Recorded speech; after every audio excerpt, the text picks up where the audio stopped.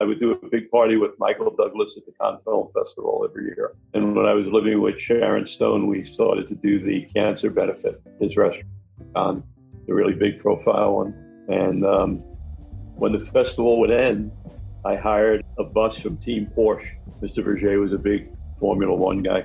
A lot of his friends, Formula One drivers. Mr. Verger would invite 5 people. I would invite 5 people. And the 10 of us would go on a trip that Mr. Verger planned to. One trip was to Burgundy. One trip was to Bordeaux. One trip was to Hungary for the Tokai Vineyard. One trip was Napa Valley. And we would have people like César, the great sculptor. The Academy Awards in Paris are called the César Award. We'd have 1 or 2 Formula One race car champions with us, a couple of chefs, a couple of rock and roll stars, Sammy Hagar. And we'd all go out for 10 days and drink and eat. Mr. Verger would be our guide. I'm absolutely beside myself with excitement about this week's guest, the legendary talent manager Shep Gordon, an all-round great human adored by celebrities across the world. So much so, the famous Mike Myers of Wayne's World and Austin Powers directed a film about him, Supermensch, the life and times of Shep Gordon. If you haven't seen the film, you absolutely have to see it. It's hilarious, it's funny, and it's very relevant to now. For a man so connected, he is the most humble, appreciative, wise, and spiritual person that I've ever met, and I'm honoured to be able to call him a friend. During today's show, we cover so many topics. We learn how hospitality is his passion, cooking is his meditation, and hosting culinary jam sessions at his home in Maui is a regular occurrence.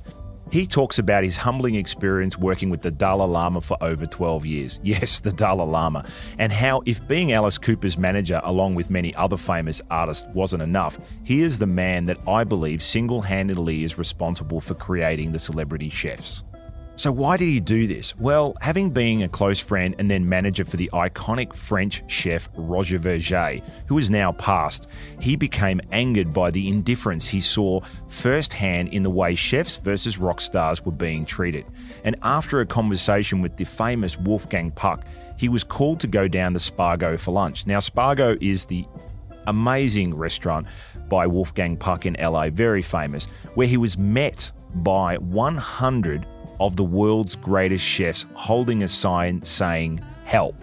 From that point on, he made it his mission to stop chefs being seen as just staff, but to bring them out of the kitchen and give us not only a platform to show off the creativity and to be recognized for their skill, but to receive the status and financial reward they deserve.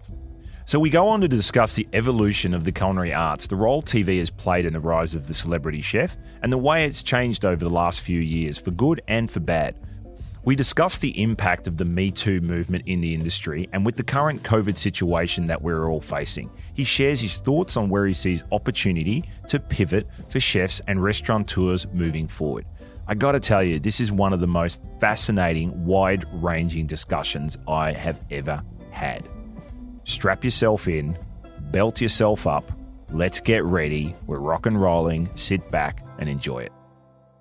Well, everyone, welcome Shep Gordon, my friend. I haven't seen you in a very, very long time. It's been a few years since we sat next to each other and had something to eat, and thanks for making the time to come on the new show, the Raw Hospitality Show.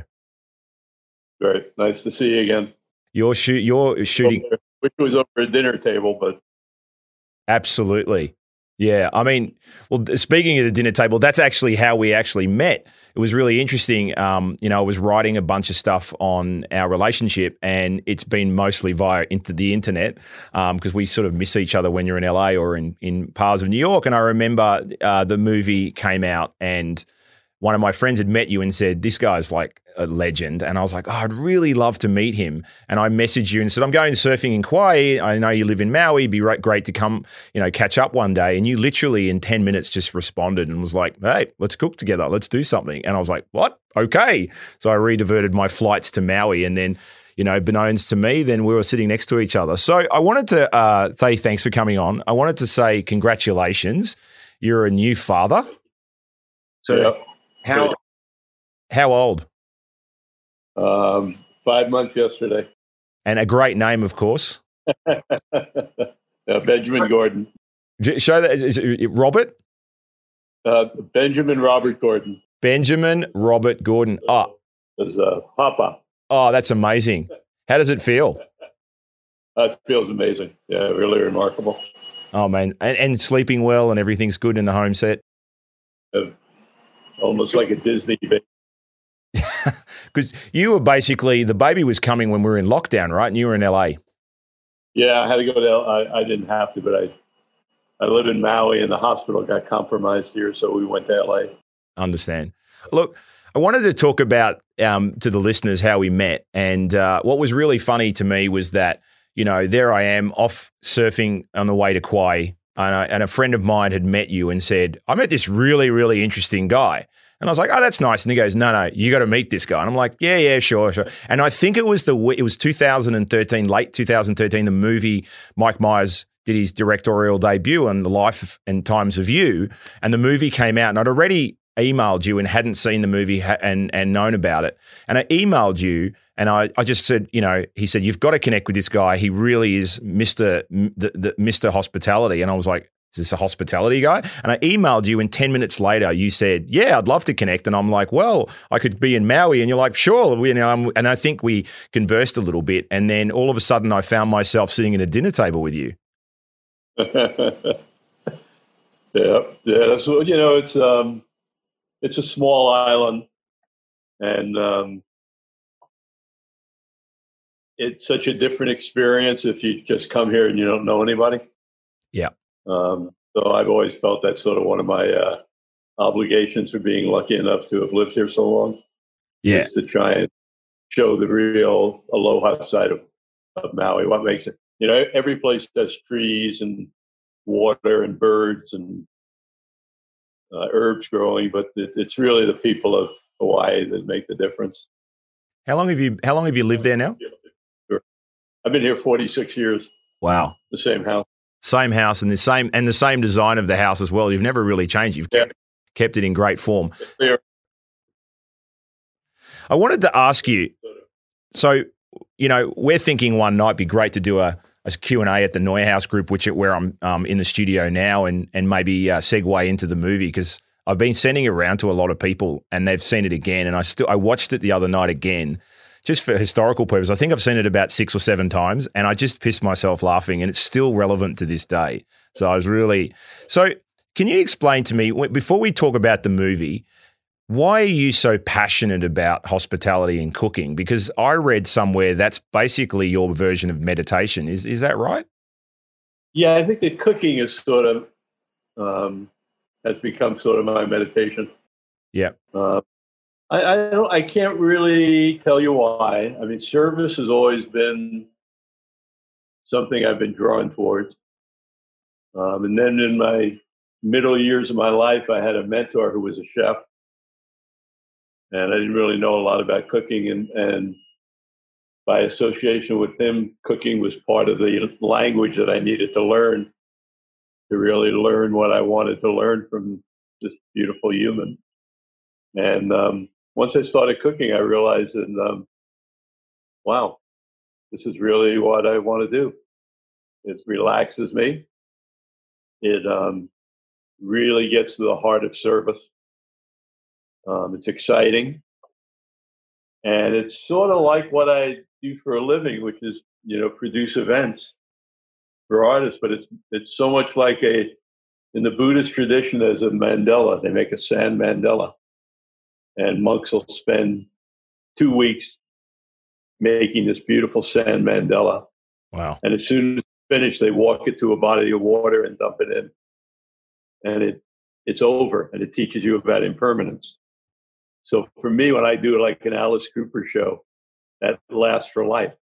When I cook pot roast like I did last night, when it's over, it's over. It's so amazing because, I actually remember the reason once I saw the movie and I was coming to see you, what I was really blown away by was that Roger Verget's book, it was 1986, if I remember correctly, it was released, called Vegetables. And I was young. And I was kind of starting out wet behind the ears in the industry. And it was the first time, even coming from a Mediterranean family, but it was the first time that a global chef went, hey, we're just going to do something with endive, or they call it chicory in the US. And I started to read through that book. And then when I watched the movie and looked at your relationship you had with him, I'm like, I've really got to meet this guy. Like, and I think that's when you and I discovered the love for chicken cacciatore, right? Which I don't think we ended up cooking, but I still remember that. And I had this dream of, you said, come over to the house and I've got a wood-fired oven and we'll do chicken cacciatore. And I'm like, who is this guy? This is awesome. He doesn't know who I am. Just idiot Australian. And I was so excited. And I think you had a plumbing issue or a leak. And then we went to one of your restaurants and used their kitchen.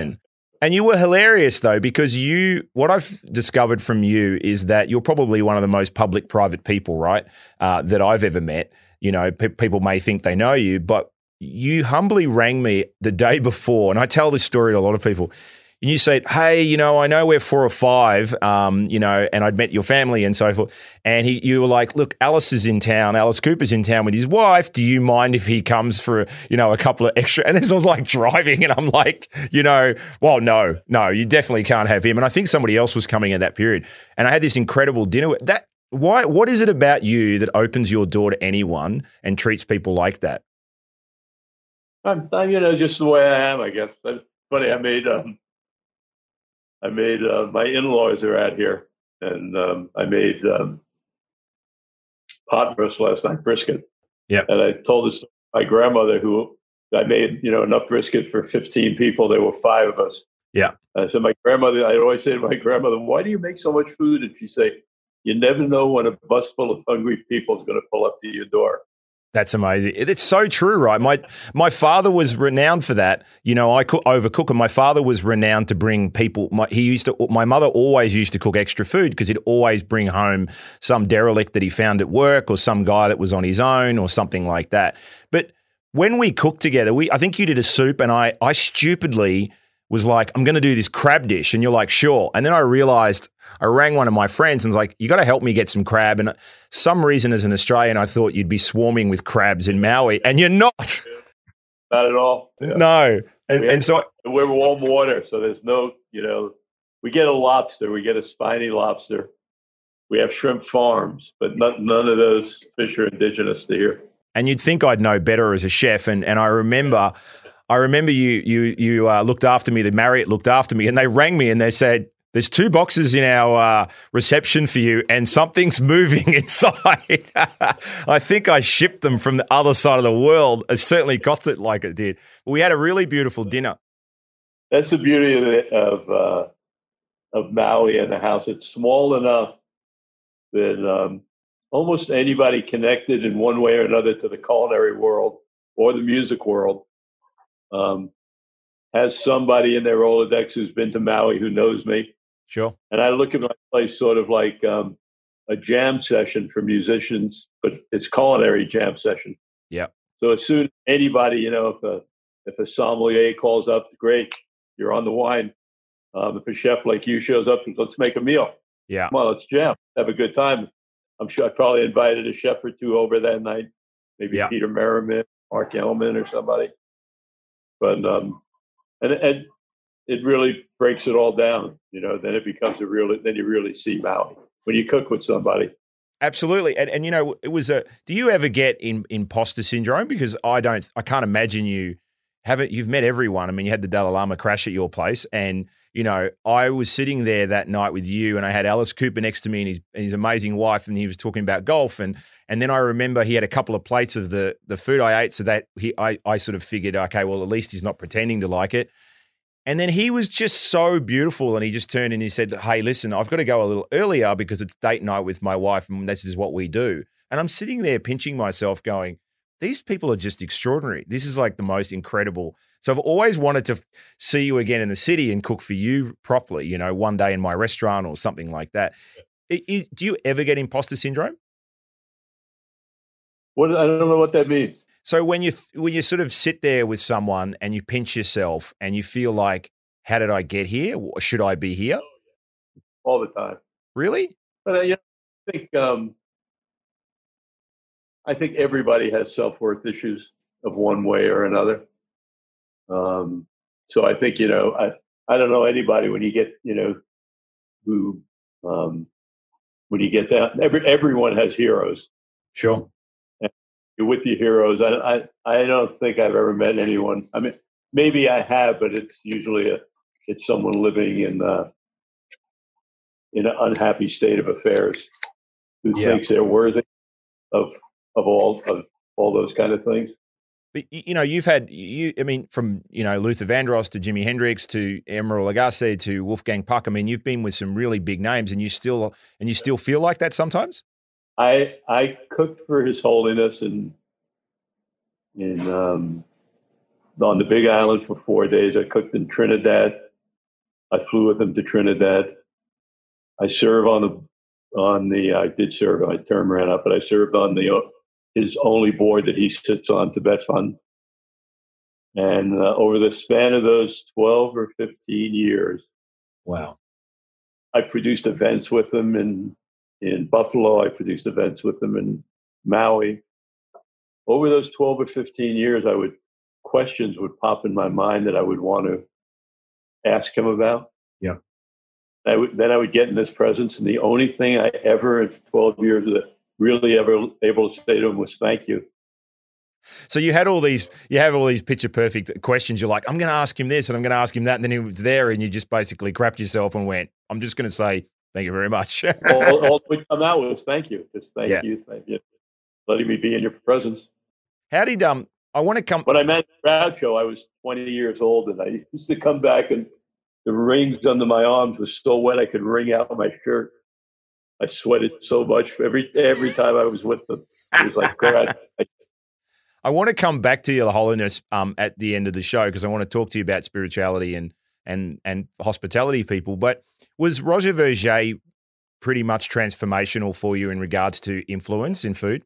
What he did is he reinforced for me that there was a path to success and happiness. I had really only seen success and abuse, self-abuse. The success, knees were jumping up and down in Hollywood, sweaty forehead, cigarette chain smoking, cocaine going nose, new Bentley, bigger house, phonier tits. Nobody happy. Nobody saying, wow, am I lucky? But they had success. And then when I met Mr. Verger, he was happy. Yeah. And he was successful. And I said, that's who I want to be. I want to be successful and happy. How do I do that? And he let me sort of just hang in his presence. You spent a bit of time with him traveling as well, right? Yeah, I spent a lot of time. I got very lucky. Mr. Verger was married. Wife didn't really travel. She raised the children. He spent a lot of time traveling. And he was lonely. So, I was a good buddy for him and I enjoyed the good life. And I appreciated him. So we ended up, our rhythm was I would do a big party with Michael Douglas at the Cannes Film Festival every year. Yeah. And when I was living with Sharon Stone, we started to do the cancer benefit. His restaurant, the really big profile one. Yep. And when the festival would end, I hired a bus from Team Porsche. Mr. Verger was a big Formula One guy. Yeah. A lot of his friends, Formula One drivers. And Mr. Verger would invite 5 people. I would invite 5 people. And the 10 of us would go on a trip that Mr. Verger planned to. One trip was to Burgundy. One trip was to Bordeaux. One trip was to Hungary for the Tokai vineyards. One trip was Napa Valley. And we would have people like César, the great sculptor. The Academy Awards in Paris are called the César Awards. Yep. I have to say, we'd have 1 or 2 Formula One race car champions with us, a couple of chefs, a couple of rock and roll stars, Sammy Hagar, and we'd all go out for 10 days and drink and eat. Mr. Verger would be our guide. He'd go, oh, look at that farm. We'd be driving on a bus and he'd go, oh, Shep, do you see that farmhouse? And I said, yes, Mr. Verger. He said, I bet they make very nice cheese. And you go in the fridge and you take out the cheese. Then he'd show me a picture of the farmer. He'd say, Wow. oh, yeah, just so happened to have the cheese from his farm. He's going to join us for lunch later. Wow. Go, You that's another world, right? And so somebody's so well known because for the younger listeners, he passed away at 86 many years ago. And for me, I was cooking at 14. He was my hero. And we didn't have the internet, so we didn't have that connectivity. So I only learn about his life through books. I mean, young people now don't realize that, we have to actually read and find stuff. You can't get them online. And what's amazing is you brought up in the documentary, and I know we talked about this once before, was that we were kind of these, giant ego chefs hidden in the background and never really celebrated outside of France, not really celebrated outside the kitchen. I know that was one of the segues into you understanding how to value that person. And I still believe to this day, you're probably the pioneer on getting chefs to be on television and celebrated in a bit more, whether it's good or bad. It can be indifferent, but really, when people talk about celebrityism in chefs and they're like, oh, I don't believe in all that. And I'm like, well, I think in a good way, at least they're talking about food. At least they're talking about nourishment, whether it's, Kitchen Nightmares with Gordon Ramsay or whatever. And maybe there's got to be a storyline. What made you and compelled you to basically go, I want to manage chefs? We're ego, maniac, crazy ride, theme parks in our head kind of people. And, we get stressed out about a brown piece of broccoli and the life's going to end. What made you think that was going to be fun or a good idea? It was a combination of stuff. It started with anger, which is very rare in my life. That I do anything out of anger. I'm really good at not doing things out of anger. Right. But after probably 10 years with Mr. Berger, a lot of the traveling for him was not really any different than Alice. Yeah. I would go with Mr. Berger and he'd go to LA and go cook at Spago. We go over to the restaurant in the afternoon. We do a run through with the wait staff and the chefs, just like Alice would go to play the form, and he'd go in the afternoon and do a sound check and a production check. Mr. Berger would go back home, take a nap. Alice would go back home, take a nap. Mr. Berger would get to the restaurant. He'd change into his uniform. Alice would get to the hall, change into his uniform. Mr. Berger would go out and greet his audience, who would present some of his hit dishes and some new dishes. Have to constantly change it, but you can't leave out the things that people love, like his zucchini flour. You had to have the zucchini flour on the menu. Alice had to do his hits, but he had to write new hits. And then there'd be a line afterwards for a meet and greet with Alice and a line for a meet and greet with Mr. Berger. Wasn't really that difference. The difference was Alice got paid. Mr. Berger didn't get paid. But I never really knew the inner workings. He would put on his whites, I would put on a suit and tie and go into the audience. Yeah. And be sitting at a table where the meal would be presented. So after maybe 10 years of doing this with him, I said, Mr. Berger, I'm really uncomfortable in the front of the house. I'm a back of the house kind of guy. Can I be your tour manager? I'll check you into the hotel. Let me get your money. I'll do that. And he said, oh, no, Shep, there's no money. I said, what do you need? What, there's what? Oh, no, I don't get paid. And wait a second. We went to this thing, the $1 million opening of Stouffer's. I saw the invitation. They spent $1 million on an opening party for their good customers. They talked about, you didn't get paid? Yeah. It's so common. You were the star? So I went from place to place. I finally got the last event we did. I won't mention the place, but it did a very aggressive Masters of Cuisine program. They were really leaders in the country. And it was a hotel with a fine restaurant. And for $2,500, you got to spend the weekend with these master chefs. Mr. Berger, Bocuse, Alice Waters. It was a very sophisticated program. And, we got up and I went to check him in his room, and they asked for a credit card. But every other place had, and I, wow, that's weird. And then We get to the room and it's next to a garbage dump. It smells. So I gave him my room. We go, we do the dinner. It's sold out. He does his lunch. He does his thing. And then I notice on the advertising at the place that the next night Roy Yamaguchi is cooking at the restaurant. And I had never been able to get Mr. Verger to come to Hawaii. Right.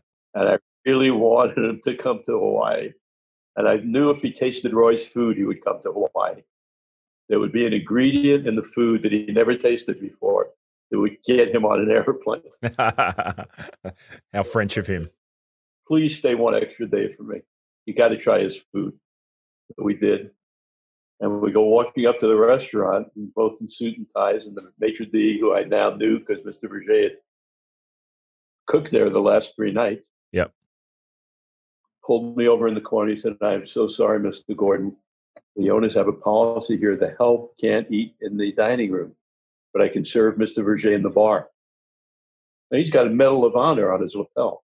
He's a French Medal of Honor winner. He's just worked for them for free where they've raised $250,000. They sold out. So I said to him, I said, "How do you define help? By not paying someone? Is that your definition of help?" And I got really heated. Yeah. Then I got on the airplane. He went to France. I was going to an event on the Big Island with Kenny Loggins. And when I got there, Wolfgang was there. And, "Hey, Wolf, what are you doing?" He said, "Oh, I'm cooking at Kenny's thing. And remember, you got me the gig like last Yeah. And I said, "Oh, shit. Yeah, that's right. I remember we for dinner there." And Kenny was with us and said, "Would you?" I said, "Wow." He said, "Yeah, what a nightmare." I said, what happened? He said, well, first they told me it was first class. When I got to the airport, it wasn't first class. It was coach. But 2 days before I came, they called me up and said they couldn't get my ingredients. Could I bring it with me? So I have 150 pounds worth of food on the airplane with me. I'm in coach. I get to the airport. There's nobody to meet me. I call up the executive chef, and he says, "We're really busy. Put it in a cab." Wow. I put it in a cab. I get to the hotel. They don't have refrigeration for me. They make me walk it a mile on a rack to the hotel next door to get refrigeration. And they're not paying them.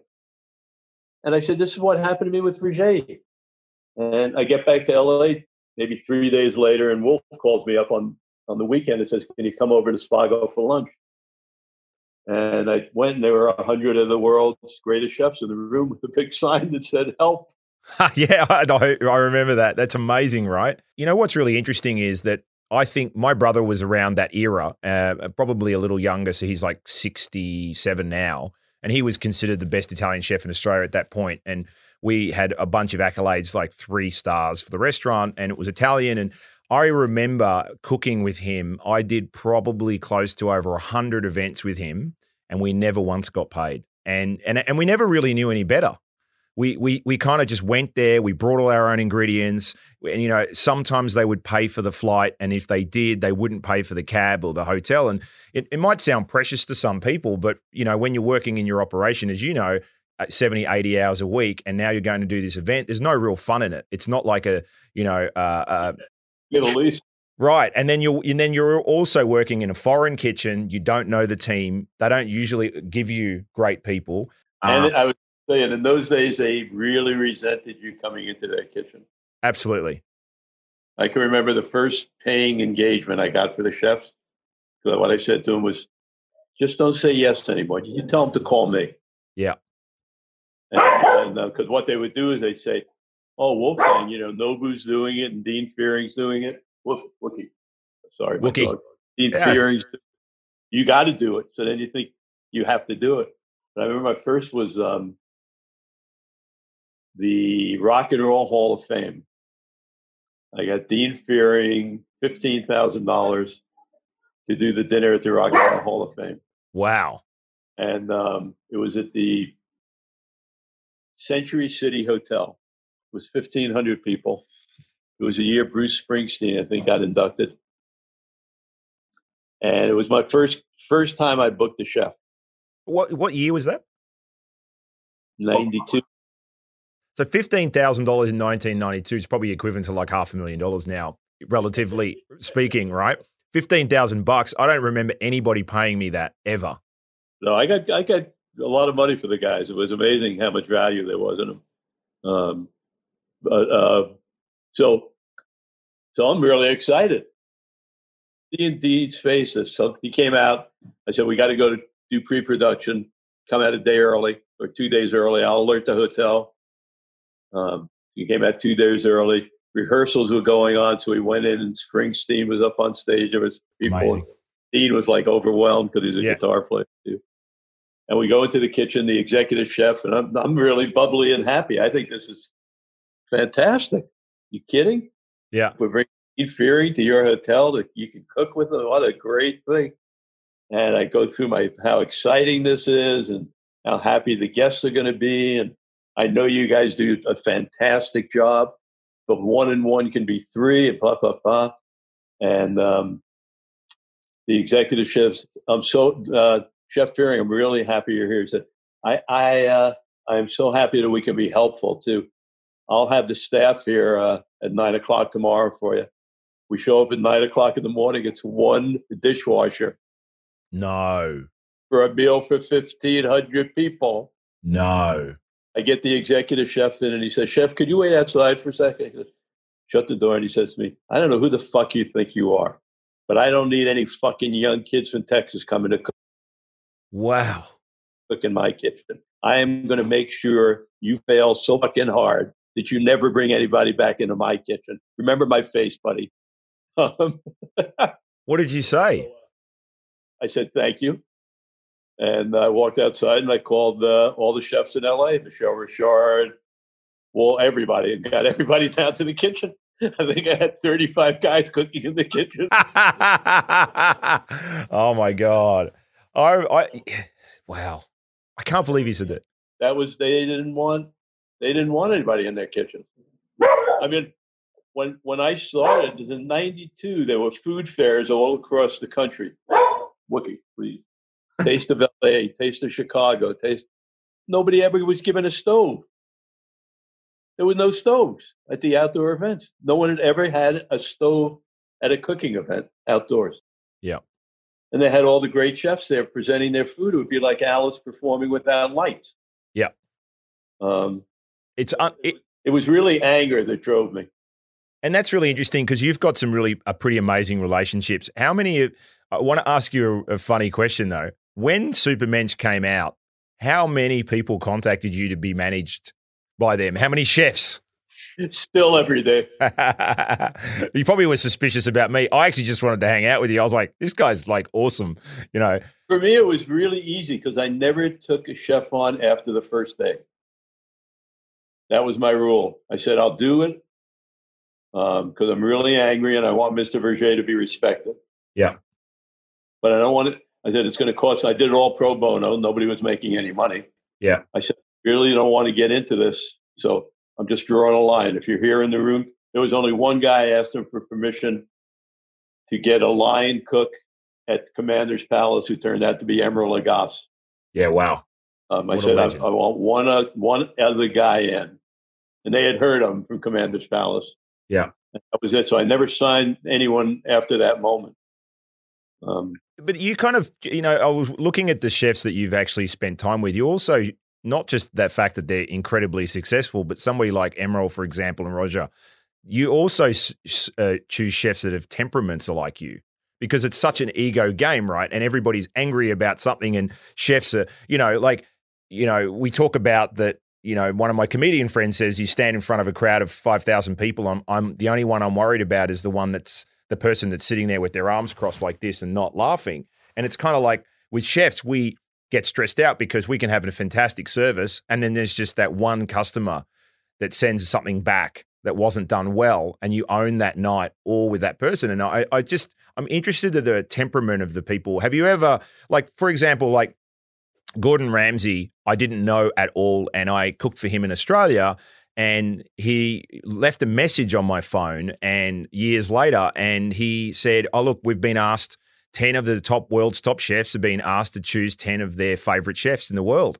And I've just had a meal that stood out in my memory for years. And I was like, and I honestly thought it was one of my idiot friends pretending to be Gordon Ramsay. And I was like, I was like, I'll get back to them later. I actually didn't think it was real. And then his assistant emails me and says, hey, did you get the message from Gordon?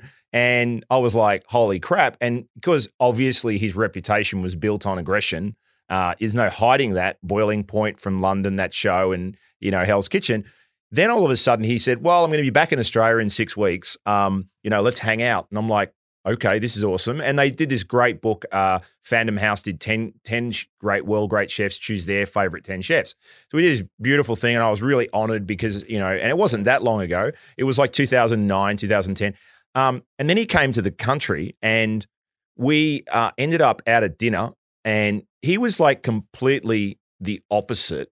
And I felt like he was not only a great chef, possibly a great actor. I think some of it's real, but he was this completely different human being, like nothing like he was on television. People, how do you feel about the, I'm not going to try and get divisive, but how do you feel about the, the aggression that's on these shows? Because I'm anti it, because I think there's a lot of pain there and kitchens are already hard enough. What's your thoughts on that? I think it's, commerce sometimes can be unfortunate. You make choices as humans. In the evolution of both humans and the culinary arts, yeah, Food Channel was really the leader, and they brought in a lot of television people who didn't have passion for food. Yeah, and what they did is they looked at the horizon, and on the horizon you could see that TV ratings of shows that had winners and losers right, were rise. Right. So they started to take the culinary arts and make them a vehicle for winners and losers, which has nothing to do with the essence and the soul of culinary arts. It's about service. Yeah. So guys like Gordon, who I understand are really nice people. Yeah. For the reason of ratings, makes the choice of having winners and losers with the culinary arts as the magnet to have winners and losers. The important part is the winners and losers, not if the dish works or not. And that's the emphasis of the show. You actually don't often the food's not the center and front and center. So let me ask you. I opened my restaurant 2 years ago. Perfect timing to open a restaurant in New York just before an uprising. The Me Too movement, came over New York City and most of America through Harvey Weinstein and Mario Batali and a whole bunch of those people. It was really weird for me to think that stuff still went on. I mean, when I had my restaurants in Australia, I had 6 places and 5-6 places, and with hundreds of staff. Majority of my venues were run by women, and not because they were women, they were just really good at their job. So then naturally, the harassment side, we were very strict on our policies, but we didn't feel like we had a culture that we had to worry that much. And we didn't. We never had an issue. But when I got to New York, I was shocked to feel like we were kind of back in the 70s and 80s and some of the stuff that went on. Do you feel like, I know it needed to happen and be exposed. Do you think it's going to get better? I hope so. Yeah. I think a lot of it has to do with the election. Yeah. I think, if it goes one way, I think we have a court now that fosters all those types of things. Sure. And I think we have I don't want to get political. Yeah. But just last week was the Rudy Giuliani piece, was a good representative of what they think America should look like. And I don't think one person faulted him for what was seen on that documentary of. You're talking about Sacha Cohen's Borat sequel. Yeah. Yeah. So that was just an accepted by the supporters of Giuliani. Sure. That's accepted behavior. It's not so. So what? Well, so yeah. Really, action that there hasn't been one reaction. So I think if the Giuliani world gets in power, that really is the norm. Yeah. And I think whether women, lose the right to their abortions, whether they lose the right to health insurance. That's alongside losing the right to dignity. I 100% agree, because what Sacha Baron Cohen said, for the listeners that haven't watched Borat sequel, and there was a kind of setup of Giuliani acting, and I'll leave it to the people to watch it. Sacha Baron Cohen said, well, the problem is that not that he didn't think anything was wrong with it. It was that fact that he didn't think anything was wrong with it. He said it twice, and I remember saying, he goes, he thought that behavior was acceptable, was the whole point. And it's kind of interesting, and I'm not on any political sides for that, particularly being Australian. My opinion won't have value on that. We've got enough nutty people running our country as well. But, the Me Too movement, I don't want to stay too dark on that. I think it had to get bad in order to, and it destroyed a lot of people's lives. And I'm not talking about the ones that got found out. I'm talking about the people under them that didn't even speak up, because, some people go, oh, yeah, but you've destroyed someone's career. And I'm like, imagine the mental trauma. I had trauma. I remember I had therapy once, thinking, I'm going to try this therapy thing out, right? And I tried it out, and I was like, I'm going to really get out of that. And then they start digging around the corners, and I realized that I was in abusive, drug-fueled kitchens. I was basically, in that environment. Bourdain wrote about it quite a lot. And I said, I said this recently on a town hall with a bunch of chefs. I was like, there is nothing sexy about my era in the kitchen. There's nothing. Everybody wants to make it rock and roll, but actually it was quite divisive. And I think things are getting better. And I think that behavior is unacceptable now and hopefully in the future. So tell me, do you still stay in contact with everyone like Emerald and Wolfgang and so forth? Yeah, I wouldn't say everyone. I stay very friendly with a lot of them. Emerald, Wolf comes out. He has a restaurant next door to my house, so we usually do Thanksgiving together. Yep. Charlie Palmer got married here. Wow. Had a lot, usually Thanksgiving. Yeah, a lot of Celestino Drago comes out a bit. Dean comes out a lot. So yeah, it's my passion, and it's really fun. They come out. We all get in the kitchen. So do you think, not to segue back, but do you think the whole where the celebrity chef movement has gone? I'm weird. Like, I don't really watch a lot of cooking shows, but when I do, I like the really old ones. When some of the kids probably won't know Keith Floyd. You remember Englishman Keith Floyd, and he was pretty much drunk the entire show. All the early ones drunk. And he never really cooked that well. I mean, he was a really nice guy, and he never really cooked that well. And the editing was funny because he would be in somewhere windy and they couldn't quite figure it out, and everything was sort of thrown together. And he'd have this massive wine glass, and I always remember the wine was always to the top of the glass. And then they would edit down to the very next scene, which him going, now we're going to start cooking, and the wine's gone right down to there. And it just used to look at the end. He goes, look at that, that's delicious. But I mean, the celebrity shows now, like the chef shows, I don't believe everything was good in the past, but I think some of it's really deep, and I love the international stuff. What's your reaction to what's happening? Things change. I think the word celebrity has really changed in the last 10 or 15 years. I think that I used the word because you could see the moment where celebrity was becoming the most important word in our language.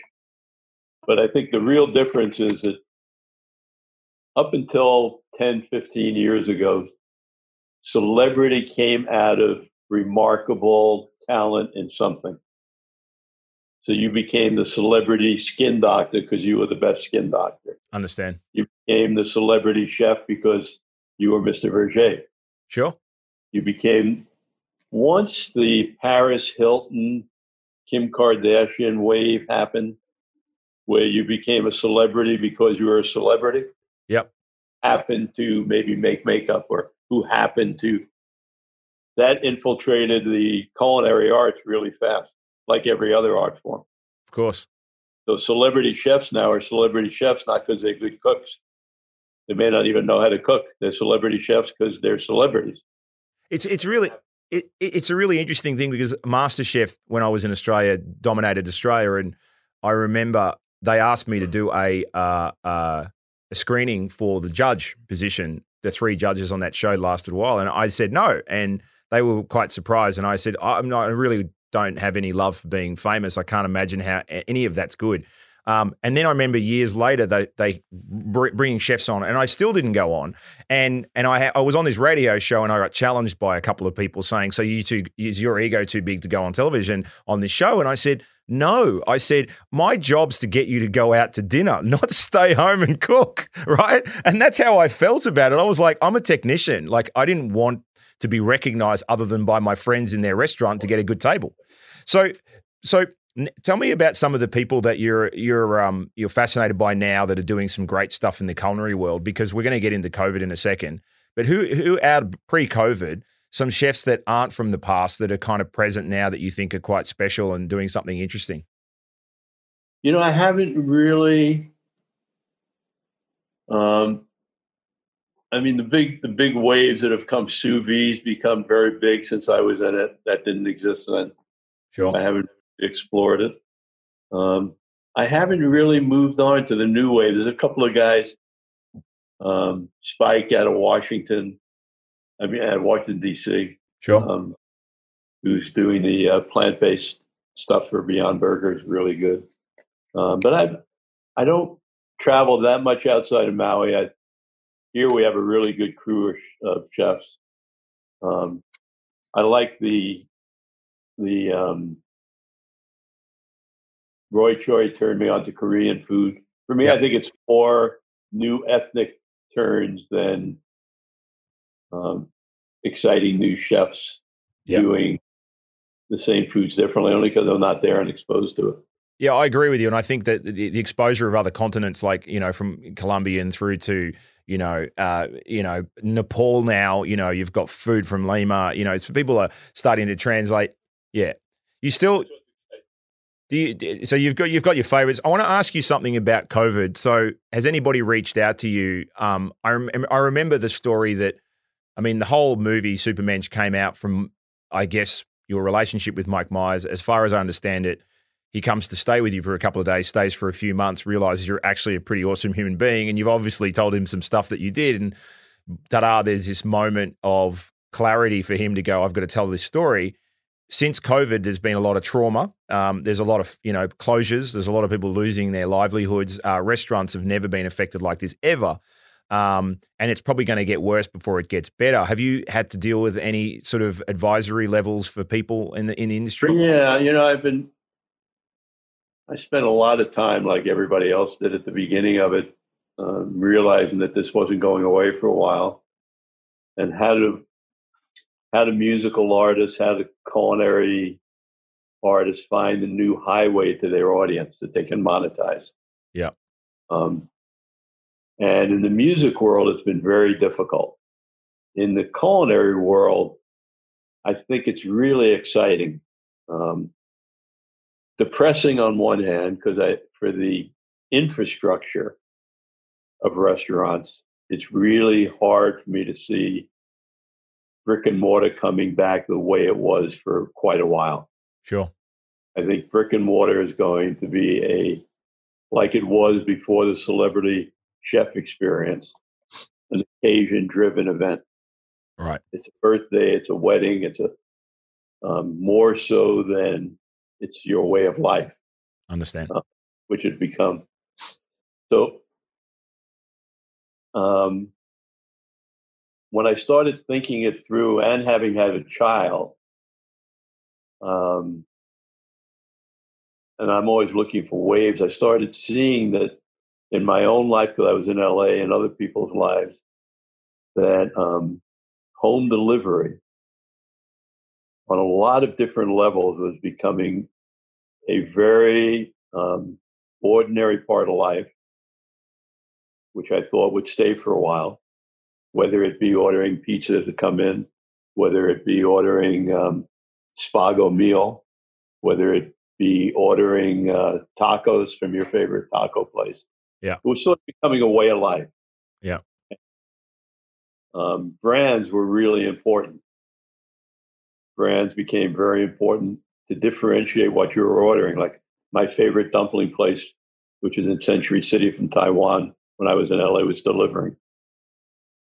And they had a beautiful presentation. And I probably ordered it 12 times because I could never get into the restaurant. Century City, it's a 4-hour wait. Yeah. Wolfgang started doing fried chicken on Tuesdays. So I went to pick up the fried chicken, and the car line was 2 hours long. Jesus. Daniel Ballou started doing bouillabaisse. He was selling higher grosses of takeout bouillabaisse, and he was doing it at Danielle's when it was open. Sure. So I started to see that this was something both myself and other people were becoming comfortable with, which A, gives them a highway to make some money, B, a highway to touch their audience. But more importantly, I've spent my life in the culinary world. I go to board meetings, or I go to beer dinners, or I go to and the chefs that I go with, like I'm on a board with Michael Meaner and Charlie Palmer and Thomas Keller. We all fly first class. Yep. And then at the airport, there's all these private planes. And it's one guy who's at Burger King, and it's one guy who's at Wendy's, and it's one guy who's at Olive's. Yep. I'm not real name.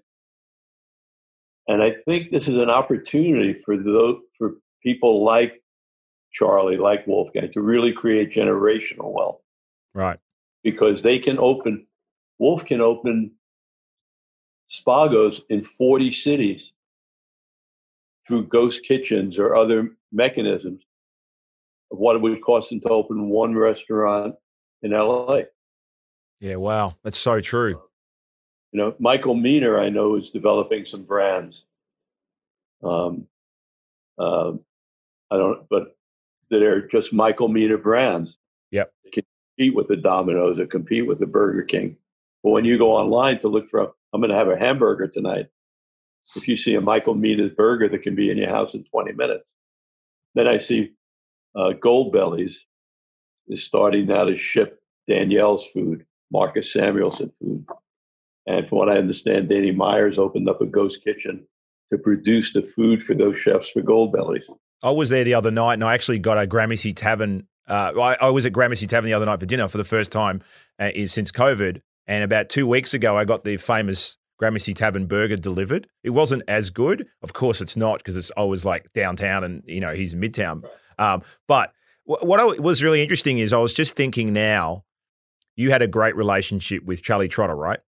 And I just interviewed Adam Block, whose show is going to come out next year. And Adam is a friend of mine, and he owns the Print Lounge and the Press Lounge and the Print Restaurant in Hell's Kitchen. There's a beautiful rooftop bar.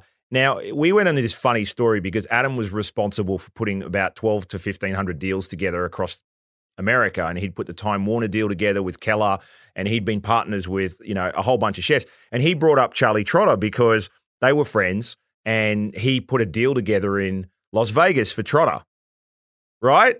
And do you remember, because of do you remember the story? So the Australian billionaire magnate, Kerry Packer, this is the most ironic thing I've ever heard, was a whale playing at the casino. What casino did Trotter have his first restaurant? MGM. So the story he told me the other day is Kerry Packer, who's very well known in Australia and I used to look after, goes to this casino, empties out their vault, basically, goes across the road, loses it all, and on the way out they said, when are we going to see you again? He goes, the next time you have a decent bloody restaurant, typical Australian, right? So they panic and know he's coming back in 6 months and want to get their earnings back. So they ring Adam, and Adam thinks this is the great way for Charlie Trotter to get into the casino. So of course he rings Charlie. Charlie doesn't sound that excited. Adam's kind of trying to do the same thing. I'm trying to make you money. Charlie builds this incredible restaurant. Adam said they didn't spare a cent. They're rushing to get the restaurant built. They got 24-hour workers, union workers on site to have this restaurant built for when Kerry Packer comes back, so they can get his money back and he can stay there for a couple of weeks. And so they build this restaurant, and I know his history of food, Kerry Packer, and they build this restaurant. Kerry finally comes there. He loses a ton of money, so they get their money. He walks into the restaurant, has one appetizer, and leaves.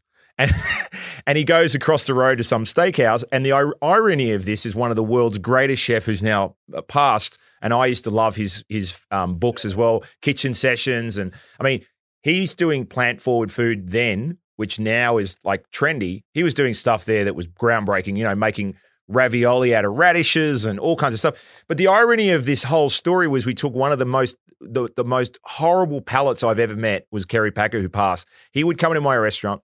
He would yell at the waiter before anything happened and said, I want a fucking blue steak. Now make sure it's blue or I'm going to send it back. I want fries and I want Fanta. And the waiter would say, we don't have Fanta. And he's like, I told Robert, he's got to get Fanta. All right, Coke. And so here's a guy with a palate that loves Burger King, eats a blue steak with fries and Coke. And one of the world's best chefs is the reason why he got a restaurant. You know what I mean? The irony in that. He's like, the reason they shut him down, he didn't last long.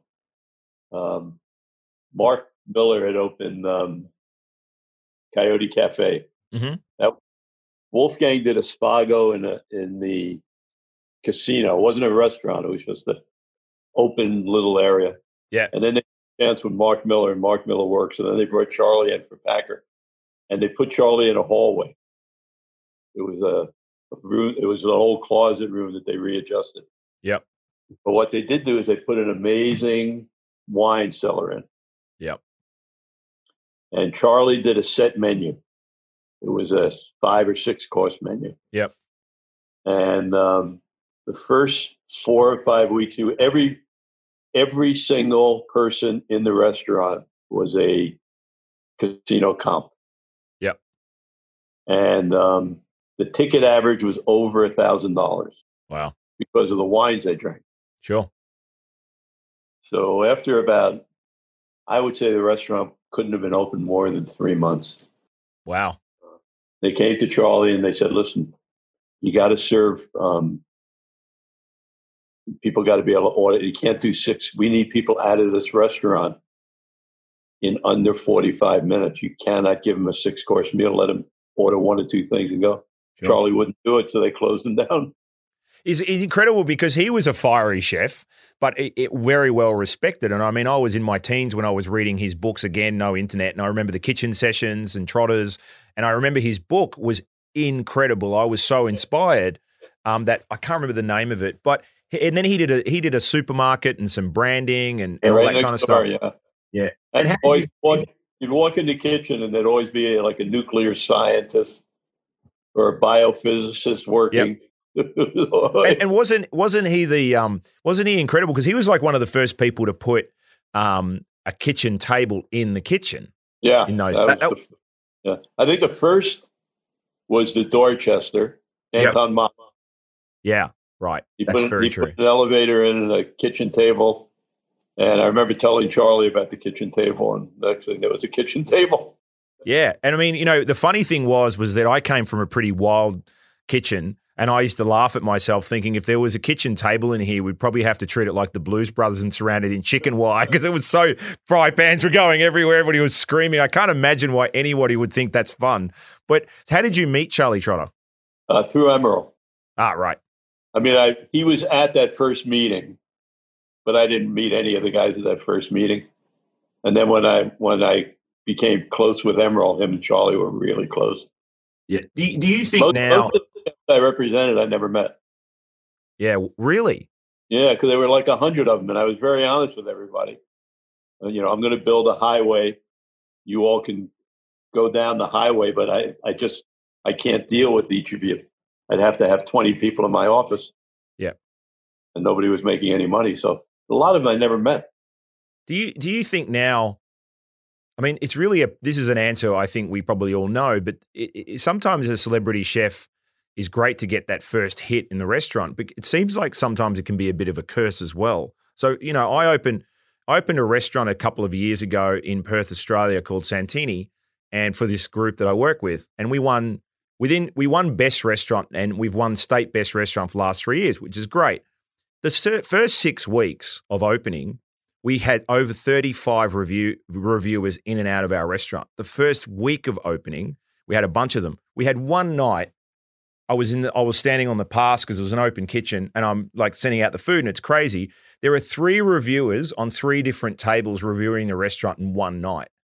because it was a bit of a big deal and da-da-da. And I made sure when I came to New York, I'm not a big name here. I'm, maybe a big fish, small pond in Australia. The other way around here, I'm small fish.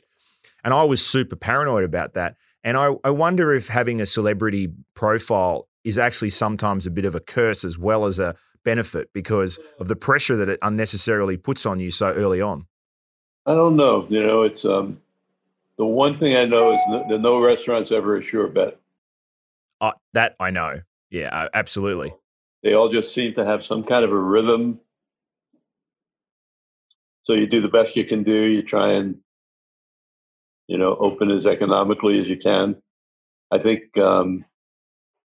what my experience has shown me that winning or losing 90% of the time is in your rent deal.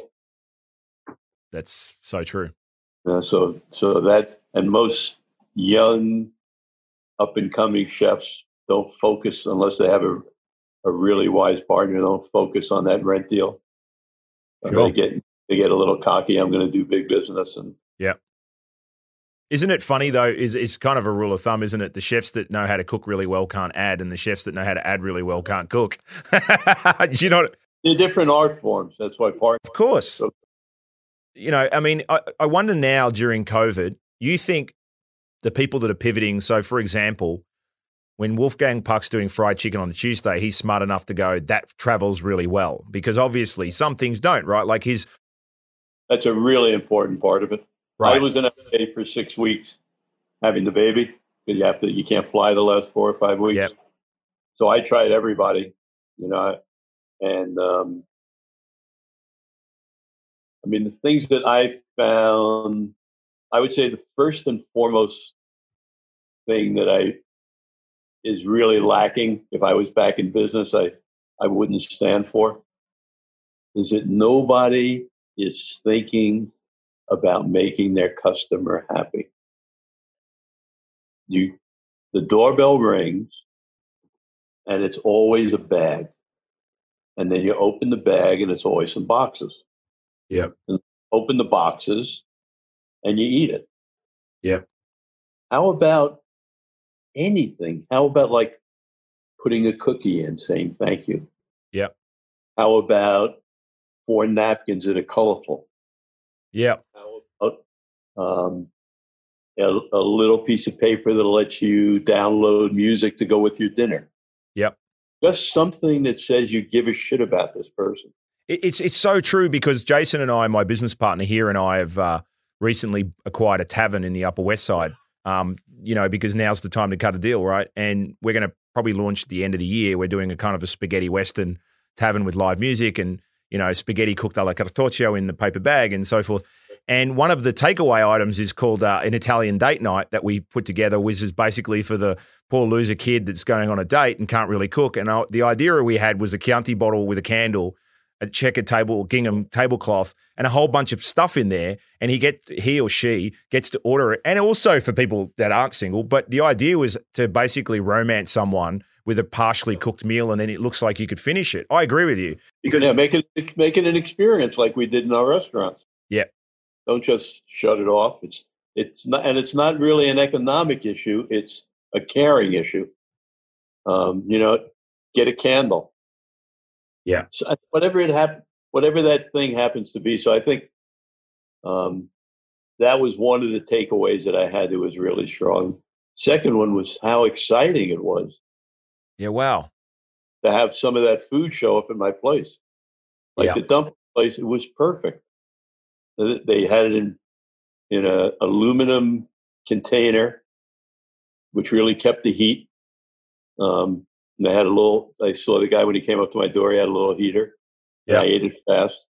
A couple of the noodle things I had were really good. I got taken one time that's what made me think about like a Michael Mina pizza or an Emerald fried chicken. I went online for pizza and I wanted to find the best pizza. Yep. I said, let me see who's delivering the best pizza. And that was my first counter with Ghost Kitchen, because the best reviews were for a company called Ghost Kitchen Pizza. Really? Yeah. So I ordered the Ghost Kitchen Pizza. And? All these great reviews. And it was a horrible pizza. Yeah. But obviously they knew how to play the the game. Yep. Had to load in the reviews. And the ghost kitchen has been floating around. I heard about it. I never knew if it was. Then I started exploring what it actually was. Right. So I said to myself, what about if that was like, Wolfgang Puck's pizza, or what if that was, Celestino Drago's pizza, or that would have gotten me to order it. Yeah, I mean, it's really interesting because the pivot that people have to adjust to is a Naples style pizza doesn't travel well. It's always going to come cold. It's always going to be soggy. Whereas a New York style pizza, exactly, and they always taste better. And so it's really fascinating because I want the hospitality people that listen to this show to have some knowledge from this and be able to build on how they're going to pivot out of this COVID period, which I think is going to be around for a couple of years. If you were in the restaurant business right now, I'd probably tell you off anyway because you shouldn't be. None of us should be. I don't know why I'm still in it. I'm thinking exciting time. It is. I've done this Australian show. I recorded this Australian show, which you'll appreciate, and we're going to call it something like Idiot Australians in New York. But it's all my buddies that have got restaurants and they're Australian and they've opened in New York. One of them opened the middle of COVID outside. He was allowed to, so he went, "Oh, screw it, I'm going to open," and he's killed it. And and I think it's nutty because no matter how many times we'll go broke or close or shut things down, there wasn't one person in the hospitality industry that said they wanted to get out. They just said, of course I'm not going to get out. What else am I going to do? It's kind of like when De Niro was asked a while back about what else is he passionate about? And he looked at the cameraman in his cold De Niro kind of grumpy fashion and said, what else am I going to do?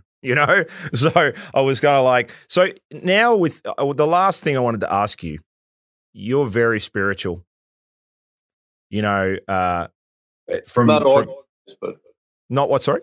Not organized spiritual. Well, I don't consider myself a Buddhist or no. I'm Jewish by birth and culture. And I find my feelings are very close to everything I know about Buddhism, but I'm not a practicing anything. But your temperament and your energy and your calmness, can you give some advice to how you you can't have just been born like that. I think, it's really, I've always reduced it down to being thankful and physically saying thank you, thank you, thank you, thank you a lot of times a day, like actually saying it. Yep. Great. I just watched an interview with Oprah Winfrey, and they asked her what her secret to her success is. And she said, when I wake up in the morning before I get out of bed, I say, thank you, thank you, thank you, thank you, thank you, thank you. And I repeat it during the day.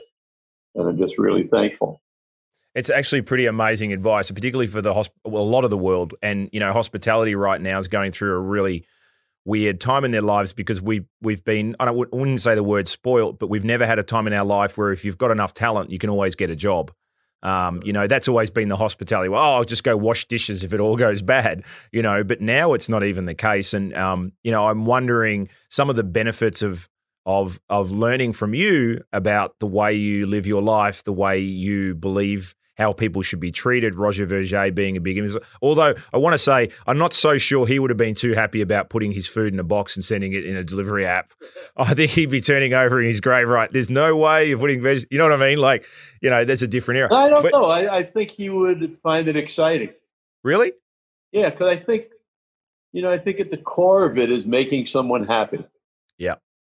And I think if he can find a way especially during these depressing times, to bring a little smile and a little joy by opening up, your doorbell rings and it pops up that makes you happy. But isn't that why you cook? I mean, like you cooked last night for dinner. Yeah. Right? Exactly why you cook. And I think that's really interesting now because you viewed it in a great way of saying, well, I think it's very exciting as well because we've got to now change the way we think because our sensory experiences were, well, my staff will give them great service and the energy of Julie, the waitress, or Tom, the barman, or whatever it is. Now, all of a sudden, you're right. It's in a bag. How do you take that experience, put it in a bag and deliver it? Maybe not in a bag, maybe in a basket, or maybe something. Yeah. I think, my heart goes out and I go through real periods of of frustration when I think about the other parts, the dishwashers, who don't really have a job in a food home delivery. Yeah. The front desk girls or Yep. guys, the sommeliers. There's a whole world where I think for the chefs themselves, they can find a pass through. Yeah. It's really tough for the infrastructure. I have no answers. Well, I mean, one of the things that we talked about the other day with a couple of hospitality people is learn a new skill. This is the time to hustle. Stay in the industry, but just learn a new skill, learn how to do operations or learn how to do design or whatever you have to do. But the thinking has to change. I don't think this is I think you'll probably tend to agree. I had two of these incredible human beings that I love. They're both veterans at Sparks Steakhouse behind the bar, and I had them on. And one of them is a silverhead fox, is in his 70s, and the other one is an Australian that's been here 25 years. And when I was interviewing them, the Australian talked about, we had some dark, conversations about 9/11, and he said he lost his job as a barman. And I said, why? And he goes, well, because the bar was gone. And, it was downtown. And I was like, right. And I go, what did you do? And he said, I just went to the 9/11 site and worked there for 3 months on helping, volunteering. And then, I talked to Mike, this goes back to you, is I talked to Mike and I said, and I'm going to ask you the same question because this is my last question, but what would you tell your 20-year-old self? And before I asked that question at the very beginning, I said to Mike, every time I've walked into Sparks, I honestly don't go there for Sparks. I go there for you. And I really mean that. Half the time I'm eating lamb chops and fish in a steakhouse. And I always sit at the bar and the Ukrainian manager always yells at me because I never go into his dining room because he calls it his dining room and Mike's bar. But Mike's always happy. And the bar can be 10 deep and he'll scream out, Robbie! And he'll push people out of the way, sit here. And, I feel like, he's the reason I got into hospitality, right? And he said to me, I'm just a happy person. I'm just always happy because I'm grateful, right? Which is what you're saying. So at the very end of the interview, which it's going to be out in a few weeks, I said to him, what would you tell your 20-year-old self? And he'd started in finance and ended up in restaurants. And he said, I would tell my 20-year-old self, stay in finance, you'll make more money. And I looked at him and I said, but you can't say that because you're incredibly happy. How do you know if with more money you would have been happier? And he goes, I'll take that back. I would just tell my 20-year-old self, go for it. You know what I mean? Like even in hospitality, he's not getting paid. He dabbles in the stock market. His restaurant is shut. He's got a wife and kids and whatever. And he still hangs on to the idea that hospitality is what makes him happy. I love Sparks, by the way. I have 4 adopted children. One of them I caught drinking out of a wine glass when she was 15. We were in New York at I think we were staying at right on 59th Street. Yep. And I said, you want to drink wine? I said, come on, we're going to go drink wine. And I took her to Sparks. Who was it? This is about 15 years ago. Which daughter? Amber.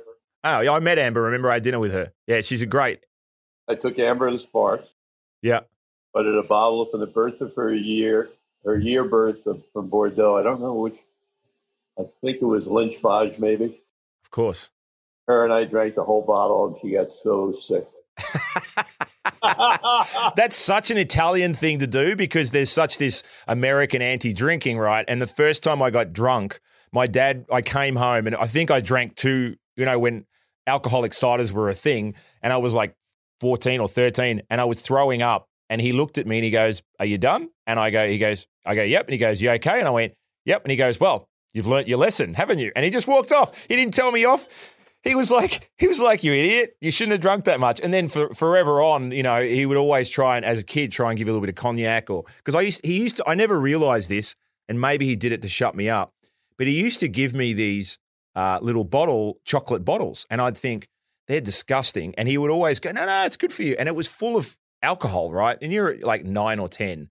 So I've got a healthy relationship with alcohol, so I'm okay with it, I think, most of the time. But I want to thank you so very much. I am very grateful. I was buzzing today on coffee, and trying to calm myself down because it's exciting to have you on. I really would love to have you on again and talk post-COVID. If you were to shout out to someone right now in the industry that is your first love as a chef or a restaurateur, who would it be? Oh, there's so many. The first person that comes to your mind? In Hawaii, Dean Emerald, Mark Tarbell in Phoenix. One of my favorites. He sends me meatballs. Now, on that note, what would you tell your 20-year-old self? What I would tell my 20-year-old self is at some point you're going to die. Enjoy the moments in between. Yeah, I think you have, right? So I'm not worried about that. Oh, thanks for being on the show. You're an absolute legend. Congratulations again. Very exciting.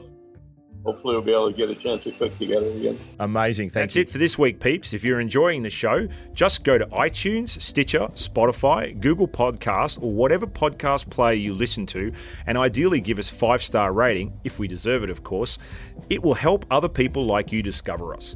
If you want to find out more on what we get up to, or to suggest someone we should interview, let us know. You can follow us on Instagram, Facebook, Twitter, and YouTube at The Raw Hospitality Show.